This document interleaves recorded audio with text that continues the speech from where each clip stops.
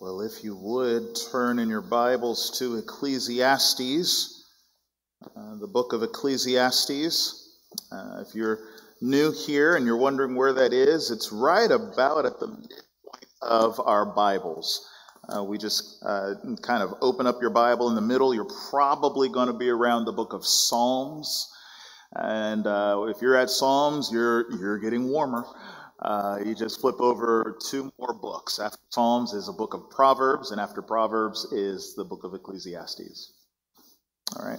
So we're in Ecclesiastes, and we're going to be looking first at chapter 7 of Ecclesiastes. Ecclesiastes chapter 7.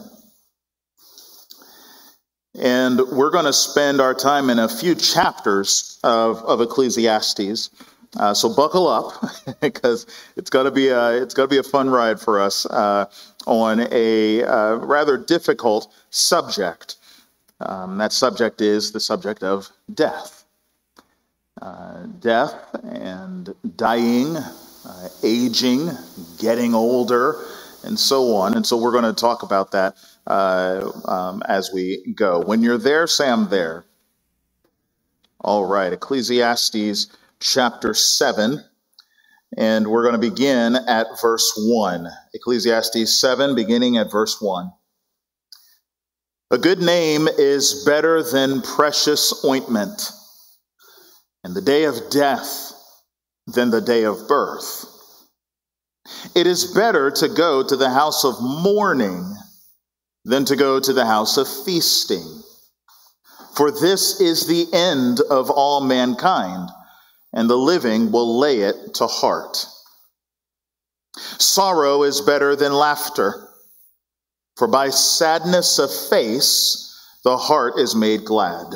The heart of the wise is in the house of mourning, but the heart of fools is in the house of mirth. It is better for a man to hear the rebuke of the wise than to hear the song of fools. For as the crackling of thorns under a pot, so is the laughter of the fools. This also is Hebel, vanity. Surely oppression drives the wise into madness, and a bribe corrupts the heart. Better is the end of a thing than its beginning, and the patient in spirit is better than the proud in spirit. Be not quick in your spirit to become angry, for anger lodges in the heart of fools. Say not, why were the former days better than these?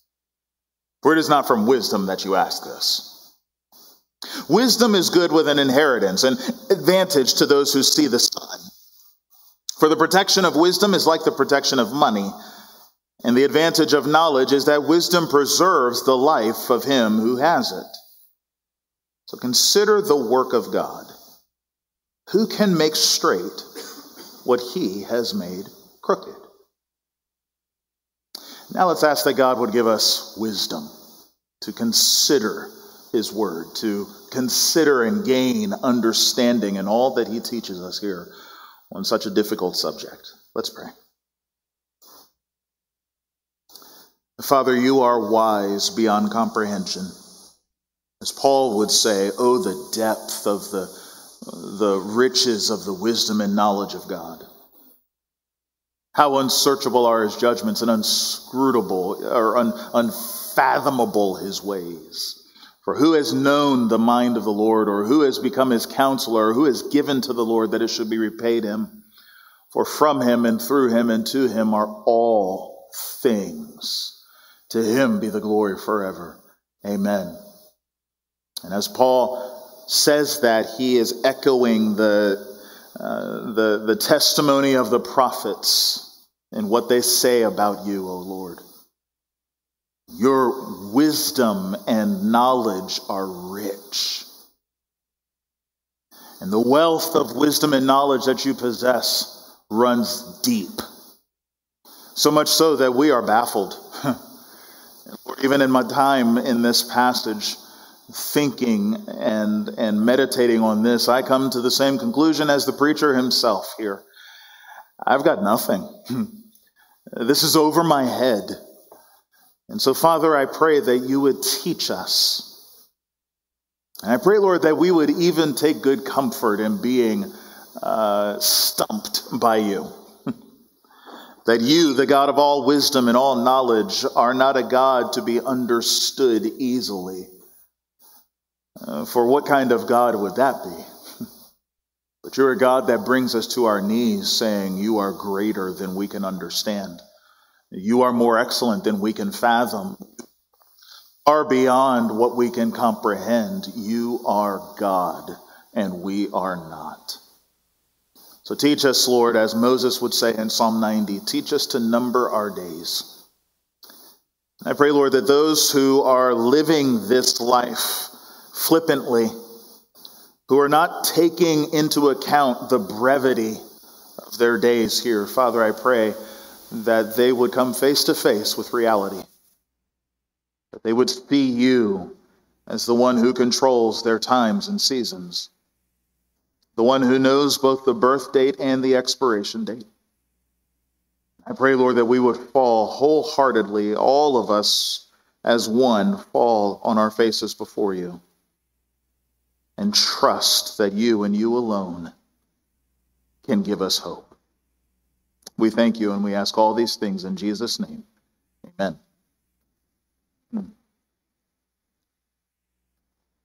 We are in a very interesting season because there are a lot of things that are going on right now that covers a whole lot of different aspects of entertainment in our culture. Last week, the Oscars were on TV. How many of y'all watch the Oscars?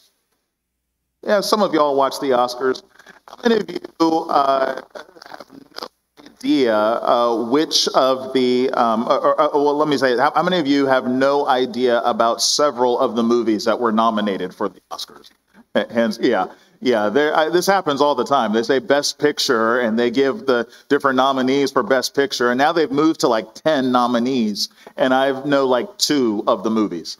And all the other ones are like foreign films and things like that, and you know, movies with different languages and subtitles. My brain just kind of explodes, and it, you know, it's too much to focus on. But we had the Oscars, and that was this big cultural moment. Except in here, where like 10 of you saw it. But this moment where we once again award the best movies, or at least the best moments, best actors, cinematography, and all of that for our different movies. We have several people who go to the movies, who flock to the movies to be entertained. And for the most part, movies do that. They entertain us. They're a wonderful part, most of the time, sometimes, of our culture. And now, even this weekend, we had the beginning of March Madness. And I'm not going to talk about any local schools that lost yesterday, nor will I mention any local schools that didn't even. Not even going to talk about them and everything. And I'm certainly not going to talk about my beloved Maryland Terrapins, who were, I believe it's a conspiracy, you know, to put them up against, you know, the number one team in the country and everything. That was so unfair. But we're used to, you know, to being, you know, receiving unfair treatment when it comes to college basketball and all of these different things. But we're not going to talk about that. We're not going to talk about those things. But it's another form of entertainment, right? It makes you kind of step back and say, what's up with us and our culture and entertainment? We have amusement. We have bars and restaurants. We have, you know, fairs, you know, in the fall. We have all of these different things that we use to entertain ourselves. We scroll and scroll and scroll on app after app after app, social media app, whether it be Instagram or whether it be Facebook or whether, you know, you want to be spied on for the rest of your life with TikTok or whatever, you know, these different things that we have, that we use to take our time. You want me to use this? Okay, that we use to take our time and our energy and entertain us. Hello? There we go. And there we go. Hi, can you hear me? Okay, we're good. All of these things that we do and to entertain ourselves, and really, they're not just meant to be entertainment, they're also meant to be distractions, the things that we do to distract ourselves, right? There's a project that I've got to get done, but let me just put in another half an hour or so, on Instagram, and let's see how that goes. Or, oh my goodness, did you see that tweet? Oh, hey, how you doing? Yes, don't touch this thing here. By the way, for anybody that ever uses the cordless mics here, handheld mics, just make sure you never touch this bottom part, because when you do, snipers drop and all of this happens. And so, in the name of national security, just hold it right here. Okay. So we have these projects that we have to get done, but maybe I'll get it done as soon as I finish watching this game, right?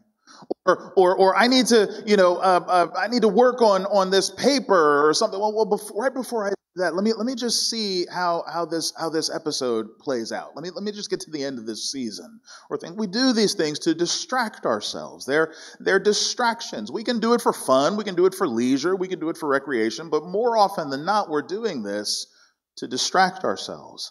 Distract ourselves from what? More often than not, they're here to distract ourselves from reality. Get to about midday and you go to the bar, and thus begins happy hour. Happy hour, which, by the way, is not an hour. It's usually a little bit longer than an hour, right? We go into happy hour. Why do you go to happy hour? Well, you go to happy hour to be happy. Well, what do you define as happiness? Well, a couple rounds, and so, well, why? And what happens after a few rounds? Maybe a few too many rounds. After about a few too many rounds, I start, as Proverbs 23 would say, I'm starting to reel and rock like a sailor at sea, right? I'm starting to get a little tipsy. Why is that happy hour? Well, it's happy because it takes me away from reality. Drug culture. What is it about the drug culture that is so alluring and everything? Why do we even open up the door to such addictive and destructive things? We do so, as you've had any conversation with anybody that's used over the years, they say the same thing. I just wanted to get away. Get away from what? Get away from reality.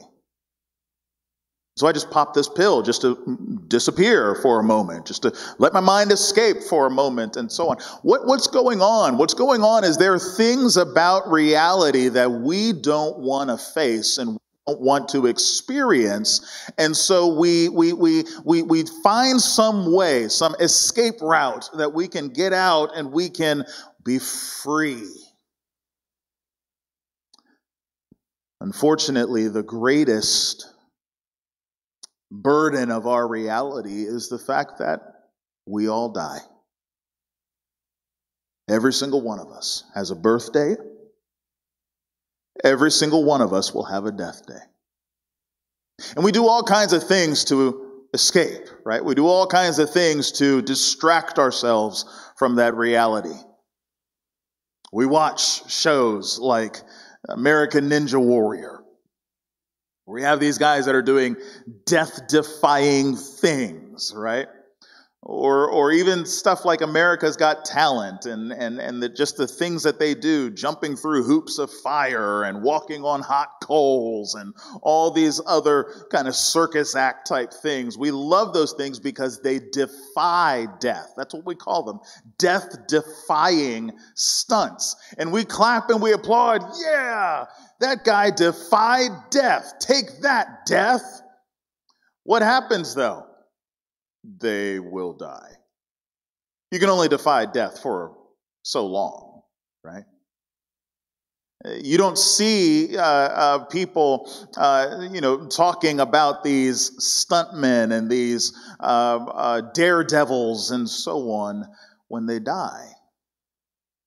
Because that seems to be the one stunt that none of us can actually accomplish.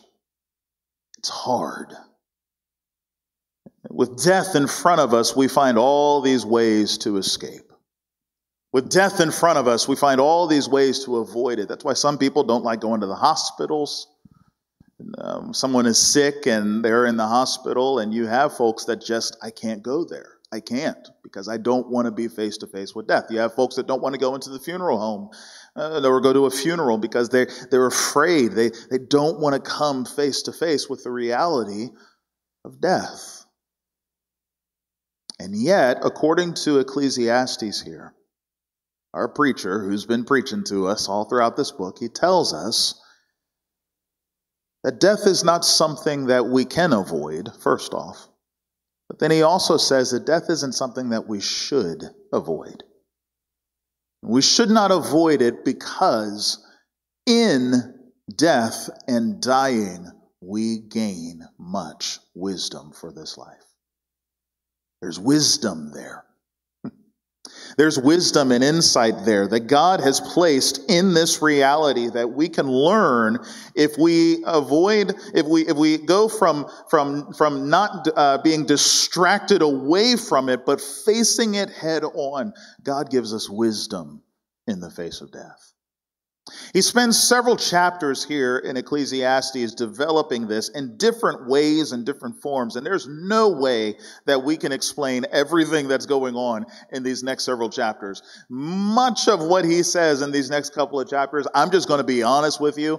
If you ask me what does he mean at this verse or what does he mean with this line, I'm probably going to, in very Scooby-Doo fashion go, I have no idea. I have no clue what he's talking about in here. I've read Ecclesiastes many times over the years of my walk with the Lord, and there are still questions that I'm asking, and that's comforting because the writer here in Ecclesiastes says the same thing about himself. As he's writing, he goes, y'all, this makes no sense to me. I honestly have no clue. And that's good. So if he's clueless about something, take heart, everybody. It's okay. You're in good company when you are clueless about this as well. There's a lot of mystery here, but I think there are some things that are clear, and I want to highlight those as we go here and as we think about the realities of our mortality. Things. In terms of the different perspectives that we gain from death, that death gives us, first thing, death gives us a better perspective on what's important. Death gives us a better perspective on what's important. Now, look at this. In chapter 7, he starts off really with, it's kind of a poem. That he's writing here. It's different proverbs and so on, but they're kind of strung together in this really poetic fashion. Look what he says. He says, a good name, in verse 1, is better than precious ointment, and the day of death than the day of birth. So he's making a comparison here. He's saying the day of death is like a good name. Okay, that's what he means by putting these two lines together. Just as a good name is better than precious ointment, in other words, I would much rather have a good reputation than have sweet-smelling cologne. Right? You can have folks, maybe you know some folks where they walk by and you go, ooh, that smelled good. Ooh, that was really good. What was that? Was that I don't really wear cologne. Was that Axe body spray? What was that? Wow. Said no one ever in the history of mankind. But for sake of illustration, oh my goodness, what was that? That smelled really, really good. Now, if you looked up and you saw the person who was wearing that, and you realized instantly that person was the jerk who cut you off or who cursed you out or something like that, all of a sudden that smell doesn't smell all that good, does it? Now it's you again. Okay, that's what he's saying here. Just as a good name is better than precious ointment, so the day of death is better than the day of birth. We have birthdays that are coming up. New birth, the arrival of a baby, like the Loftuses here. We have others that have that have birthdays that are coming up. For those of you who are already born, and so on. Those are wonderful times. Those are great times. The writer here is telling us that the last day is better than the first day. Why? Well, he keeps on going. It's better to go to the house of mourning than to go to the house of feasting. It's better to go to the funeral home than to go to the amusement park. We could say it that way. Why? For this is the end of all mankind, and the living will lay it to heart. In other words, the problem with the amusement park, and even the problem with our celebration of birthdays, kind of at the expense of our death days, our last days, is that our death days remind us of where everything is heading. Birthdays remind us of the past, right? They remind us of the day when we were born. But death days remind you of what is to come. And in that way, he's saying it gives us a better perspective on reality. We will never make it back to our birthday, but all of us are heading toward our death day. And so he says it's better for you to do that. My grandmother was an usher. She was one of the ushers at her church. And when I say church, I mean church.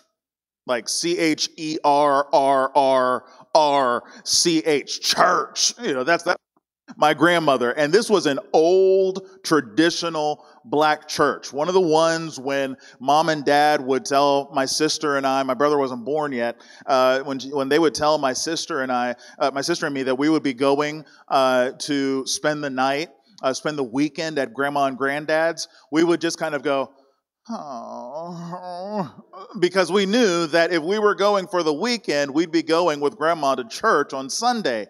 And once you go to church, you never got out. It was amazing how long it was. It was so amazing that pretty much after every Sunday, they had a meal.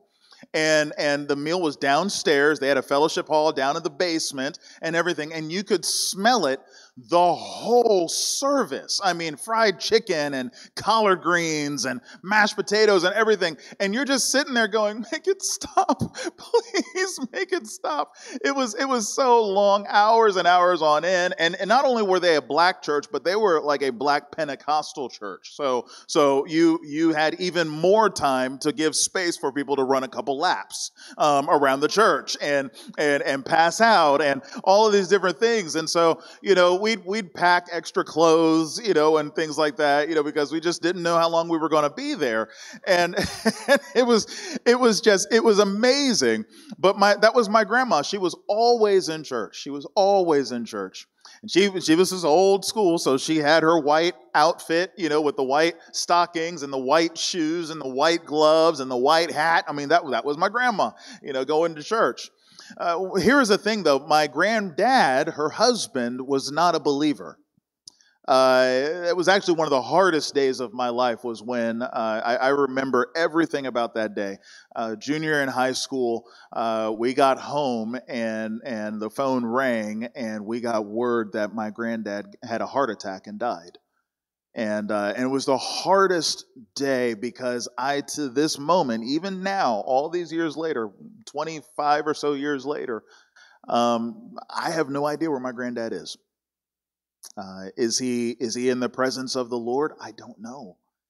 He never really talked about his faith, and when he did, it wasn't positive. It really wasn't until very late in life where we even got a hint of anything religious. I remember one time we drove over to see them after church, and they were pulling into their driveway, and grandma and granddad came out of the car. We were all like, Granddad went to church? I mean, it was just what?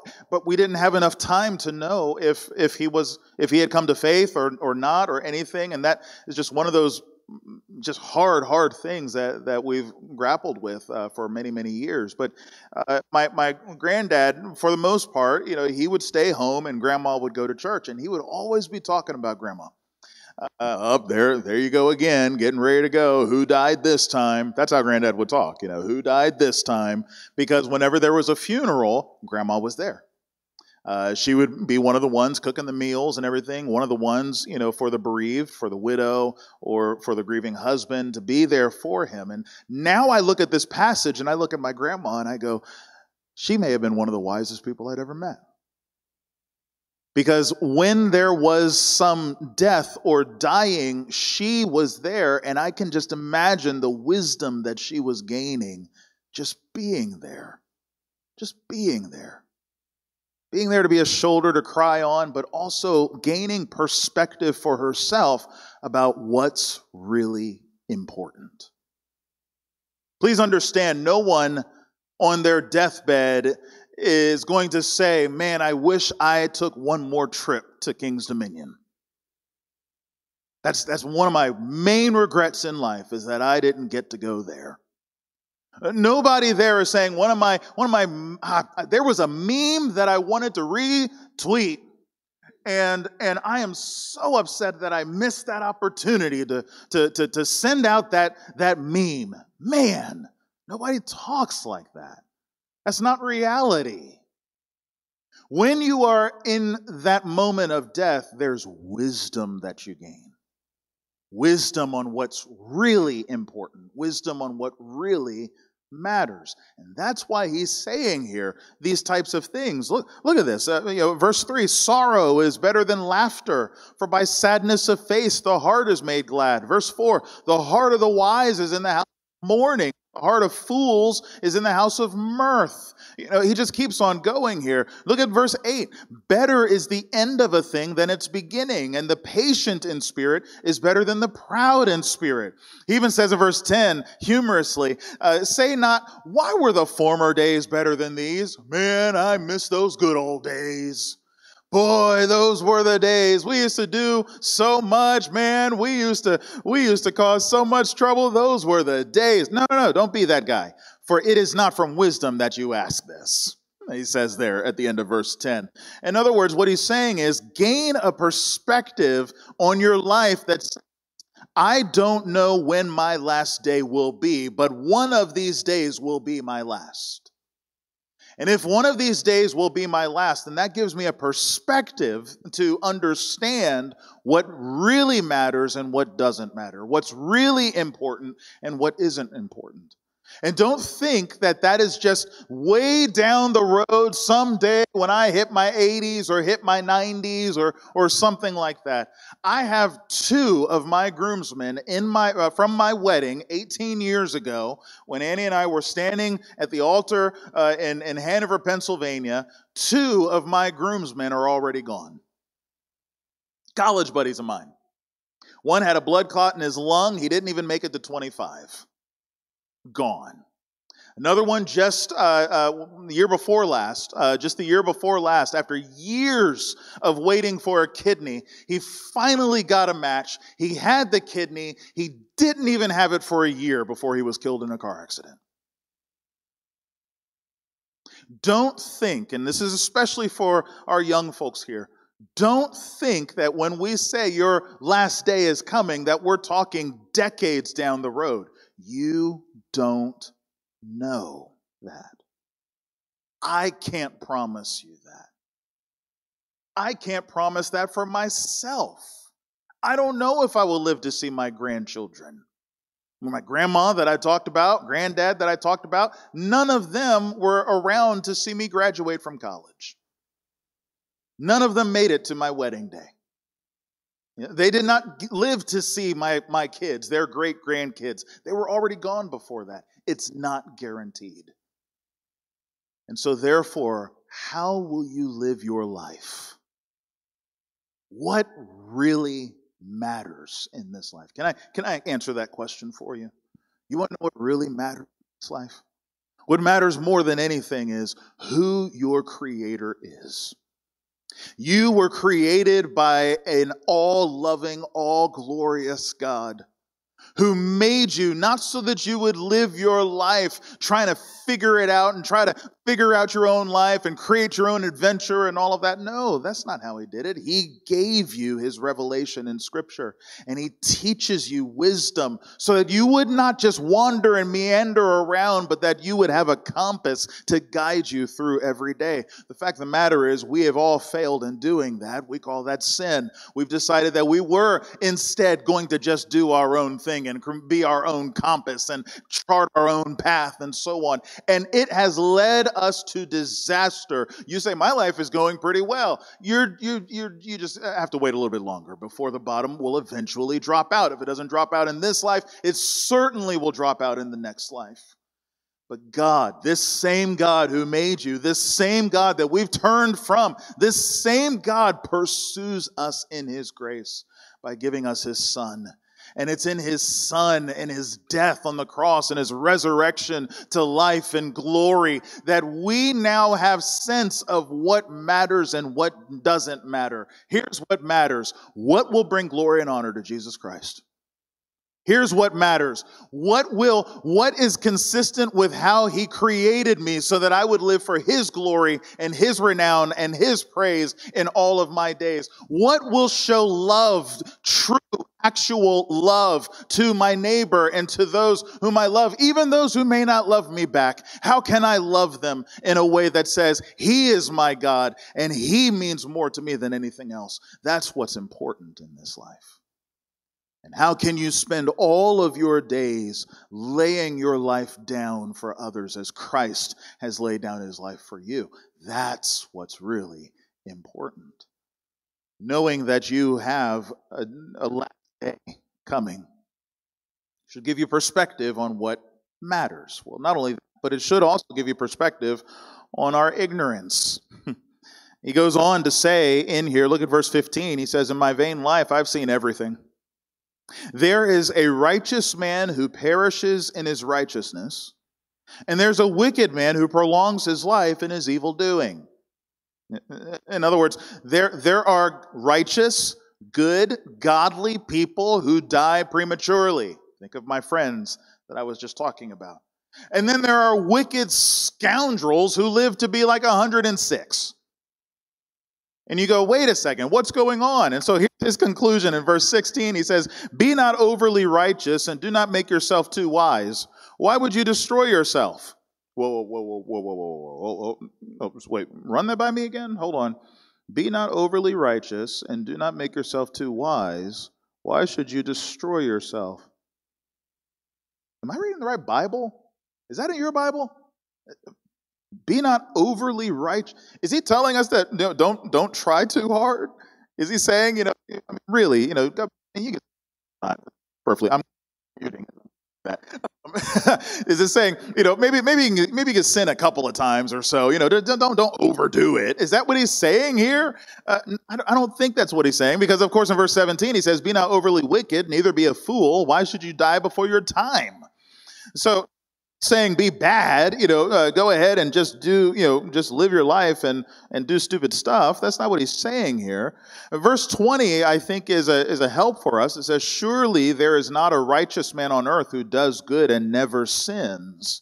Maybe that's a little bit of perspective for us to understand. What he's saying is this. If all of us are going to die, the righteous man is going to die, the wicked man is going to die, and apparently there's no correlation between righteousness or between your morality and your lifespan. That's the point that he's making here. Righteousness doesn't guarantee that you're going to live a long life. Wickedness doesn't guarantee you're going to live a premature life. So the point that he's making here is this. If that's the reason that you are pursuing righteousness, it's not a guarantee. It's not a guarantee that things are going to go super well for you because you lived righteously. You could live righteously, be a godly person, and be killed in a car accident, just as my friend was a couple years ago. That's not the motivator.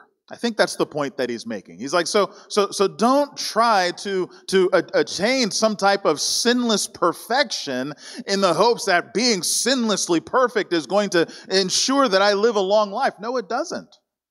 There are brothers and sisters all over the world who are being persecuted for righteousness' sake, whose lives are being cut short precisely because they trust Christ and make his name known. It's not a guarantee for anything. So then we say, well, help me understand this then. I don't understand. Why do righteous people die prematurely? Why do wicked people live long lives? So on. And ultimately what he says is, I don't know. I don't know. Look what he says in verse 3. Because I have tested by wisdom. He says, I said, I will be wise, but it was far from me. That which has been is far off and deep, very deep. Who can find it out? He's like, I'm trying to figure it out, and I can't figure it out. It doesn't make sense to me. And I think that we need to understand that reality as well. The mystery of death, the mystery of our lifespans, the mystery of why people live longer than others and so on is not something that we're ever going to understand. It's not something that we can ever explain. As soon as you think you've got it, remember, Hebel, it disappears. As soon as I've got a grasp on it, I've got a grasp on this vapor, and you open up your hands and the vapor is gone. And he says this is one of those things that just won't make sense to us. It gives us the perspective then to say, God is God and we are not. You see, God is God and we are not. Look what he says in verse 14. He says, in the day of prosperity, be joyful. And in the day of adversity, consider.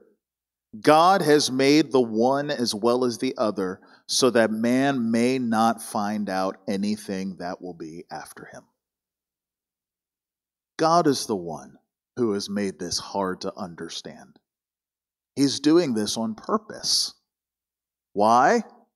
So that none of us get any type of big head thinking that we know what's going to happen next, but rather that all of us stay low and say, I don't know, but God does.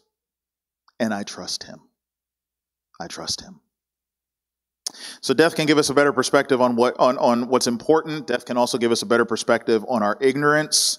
In chapter 8, he's going to teach us that death gives us a better perspective on injustice. He says in verse 2, he says, I say, keep the king's command because of God's oath to him.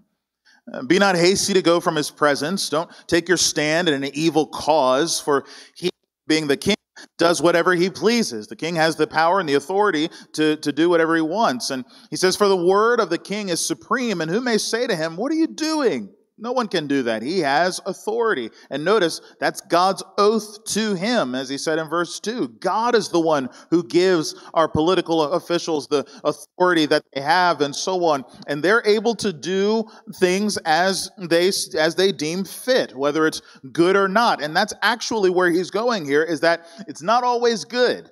So notice he says in verse 5, whoever keeps a command will know no evil thing, and the wise heart will know the proper time and the just way, for there's a time and a way for everything, although man's trouble lies heavy on him.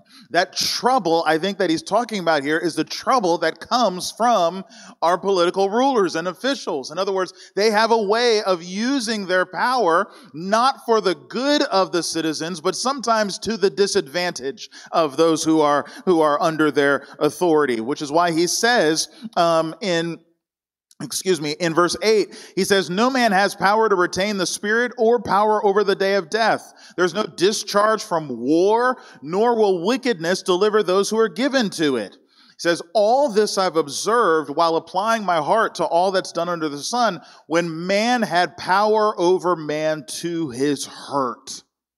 He even goes on in verse 10, I saw the wicked buried. They used to go in and out of the holy place, and they were praised in the city where they had done such things. In other words, here are these wicked that are buried, and they seem to be buried with honor. They've done wicked things and they are praised for it. They are celebrated, even though they've committed atrocities in the city and so on. He says, because the sentence, verse 11, against an evil deed is not executed speedily, the heart of the children of man is fully set to do evil. Well, you know exactly what happens, right? We know this, especially if we have kids. And you know what it's like even as a kid, you know what it's like having kids. You know what it's like when you have done something that you knew you weren't supposed to do and nothing happened. And you just thought for a moment, for real? And what do you do at that moment? Do you go, that was wrong. I should not have done that. You know what? Not only am I not going to do it again, but I'm going to go over to mom and dad and I'm going to confess my sin. Because what I did was wretched before God, and I'm a worm, and I'm going to confess and tell them everything. Yeah, that may cross your mind. I'm just going to take a shot in the dark and say that's not the first thing that crosses your mind, right? What is usually the first thing that crosses your mind? I got away with it? Let me see if I can do it again. Right? And that's exactly what he says. He says, because the sentence isn't executed speedily, the heart of the children of man is fully set to do evil. It's like it emboldens you to go even further and to try even more and to push the line even more and everything. He says that's the heart of man. Notice, when justice is not executed speedily, it only encourages more injustice. That's what he's saying here. He says, though a sinner does evil 100 times and prolongs his life, yet I know that it will be well with those who fear God because they fear before him. But it will not be well with the wicked, neither will he prolong his days like a shadow because he does not fear before God. Here's the point that he's making. Death gives us a perspective on injustice. In this life, we look at it all and we say, they're getting away with this. They're getting away with this. And they die. And there just seems to be honor, and praise and everything. But those who know the Lord know that death is not the end. And even though it looks like they got away with it in this life, there is a day that is coming when they will stand before the Lord. And when they stand before him, they will not get away with it that time or for all of eternity. Amen. God in his grace and in kindness has said, no, I'm going to put an expiration date on this. You will die and everything, but death is not the end. He does not win because of all of the things that happened in this life. There's another life that is coming, and if he is not ready to stand before the Lord in that day, he is going to get exactly what he deserves. It's so encouraging as I look at our world and I see the evils in this world. And I see the money that is made in doing evil. Millions, billions of dollars that are made for doing evil. Whether we're talking about the human trafficking system and the millions and even billions of dollars that are made in profit off of that. Or when I see, the abortion industry, or when I see, even in many cases, the prison systems and the money that is passed around and so on not to rehabilitate and even to bring reform and transformation, but to keep people in chains for the rest of their lives with zero hope and zero future for them. When I see these types of things over and over and over again, it makes you wonder, will there ever be justice? And yet death gives us a perspective to say there is going to be justice. This life is not the last word. Our Lord Jesus has the last word. And everyone will stand before him in that day, even us. We will stand before him on that day. The good news is that when we stand before him on that day, you don't have to stand and give an account for your track record. You don't have to serve the sentence that you deserve for all of the wrongs that you have done, but rather you can throw yourself at the mercy of the judge on that day. Because the judge who will hand out condemnations on that day will also be handing out commendations on that day. If he in his righteousness has covered our sin, if he in his grace has indeed made us new. And so that we have a record that is clean, that is washed, that is white as snow because of what he has accomplished on our behalf for our salvation. You don't have to stand in that day and face the judgment that you deserve. You can stand in that day and say, my only hope in life and death is Christ alone, Christ alone. Amen. Death gives us a better perspective on injustice. Well, lastly here, death gives us a better perspective on what's important. It gives us a better perspective on our ignorance. It gives us a better perspective on injustice. And it even here gives us a better perspective on our insecurity.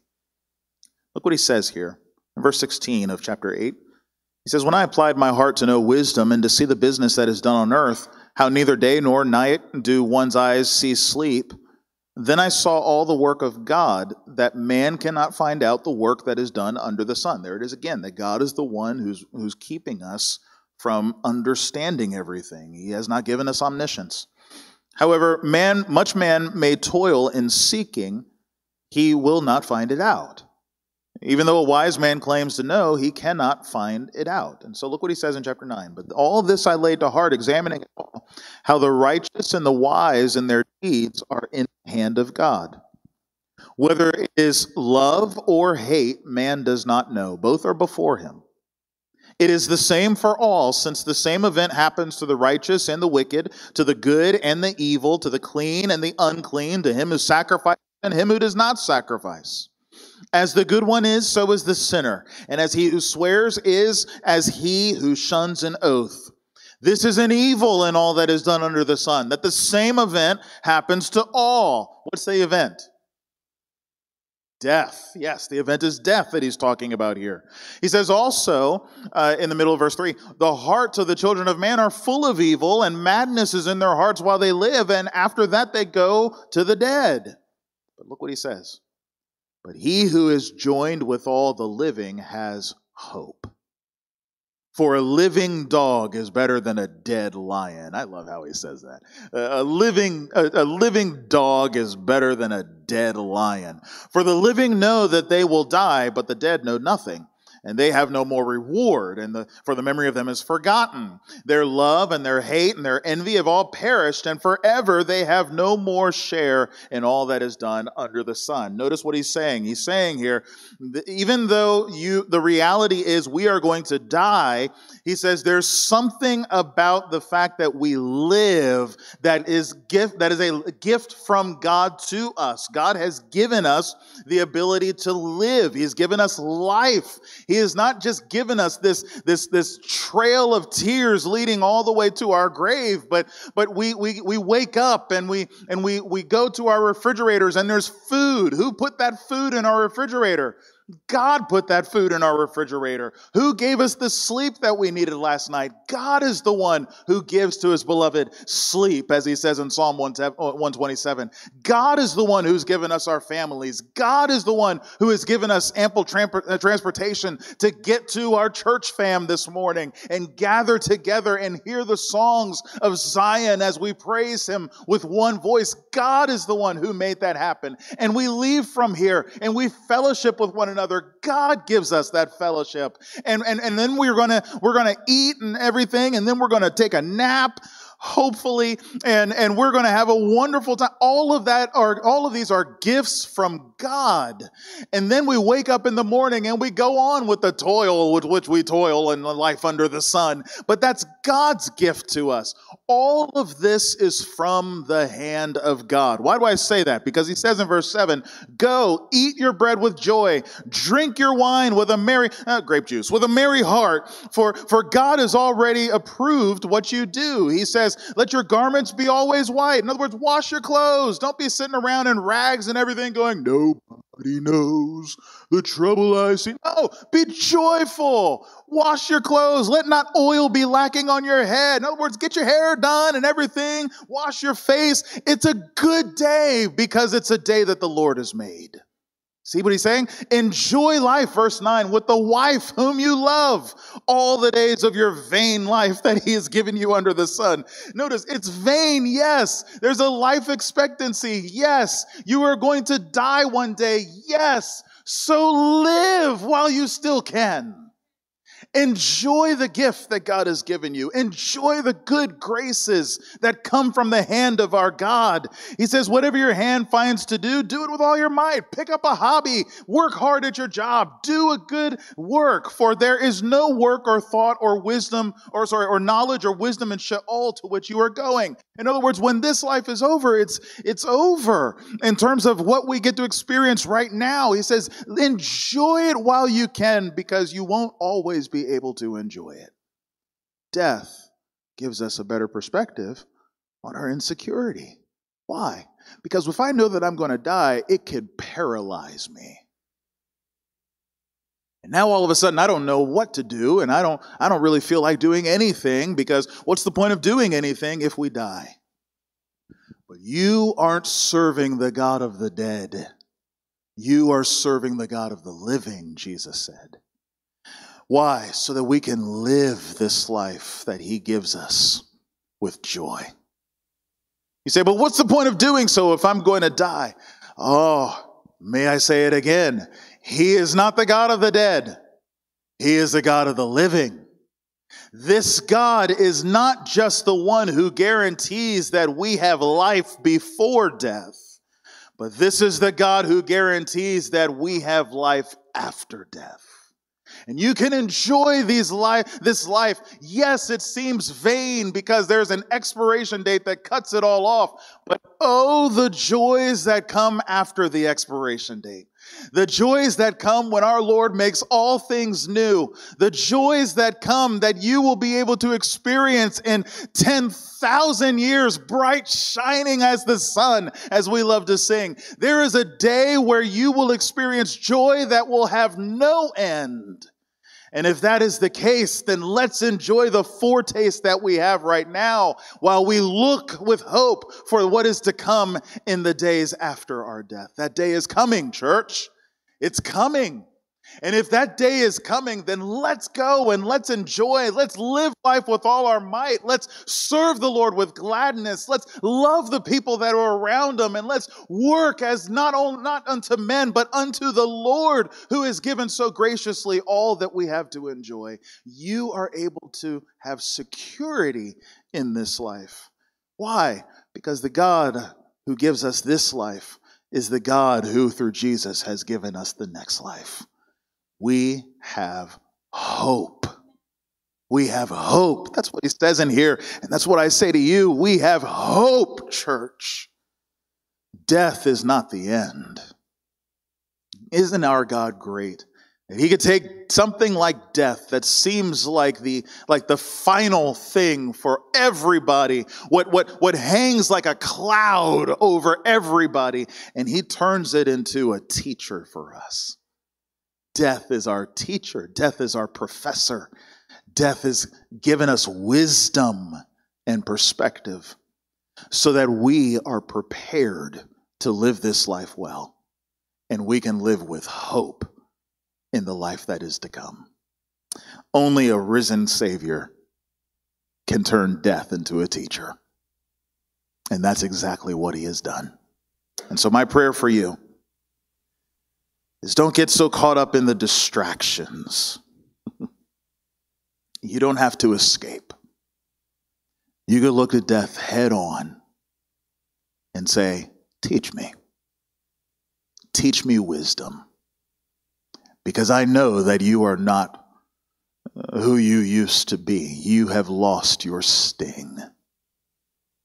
And now the worst that you can do is prepare me for the best. The resurrection glory that is to come. And so gain wisdom from death. Because death, even death, serves our Lord Jesus Christ. Amen. Amen. Let's pray.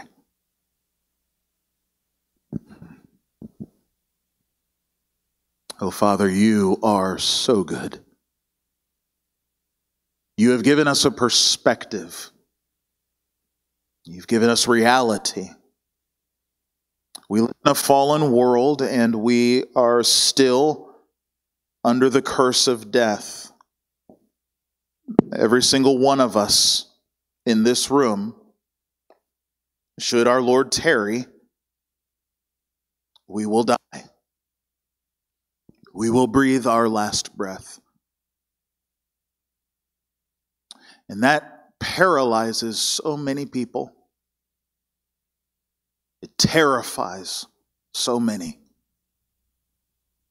And yet here in Ecclesiastes, we learn wisdom from death.